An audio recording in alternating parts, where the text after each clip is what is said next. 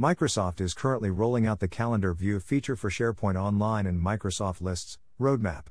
In this blog I will explain how to create a calendar view in SharePoint Online Modern List or Microsoft Lists.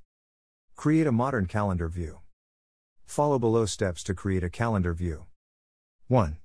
Go to your list. If you don't have a list, then create a list with date columns as per your requirements. 2. From List View, click on Switch View Options drop-down from Command Bar and select Create New View. Create New View. 3. Give name to List View, select Calendar under Show as option and then select Start Date and End Date columns from drop-downs. 4. You can make this a public view using Make This a Public View checkbox. Public views can be visited by anyone with access to this list. 5. Click on More Options to select Title of Items on Calendar. Select appropriate column from drop-down as this column will be shown as the title of items on Calendar View. 6. Click on Create button.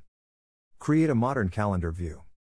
The new modern calendar view will be created in the list as given below. Modern calendar view. Calendar view shows the current events at the right-hand side in Events pane when you select a date from calendar.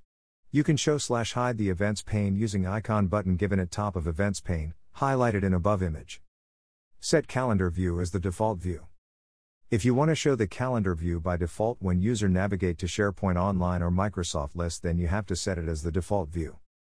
Follow below steps to set the newly created calendar view as the default view. 1.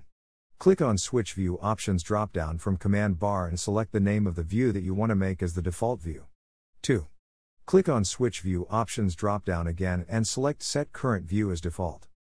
Set Calendar View as a default view. Next step, after creating a calendar view in SharePoint List, you would want to add this modern calendar to a SharePoint page.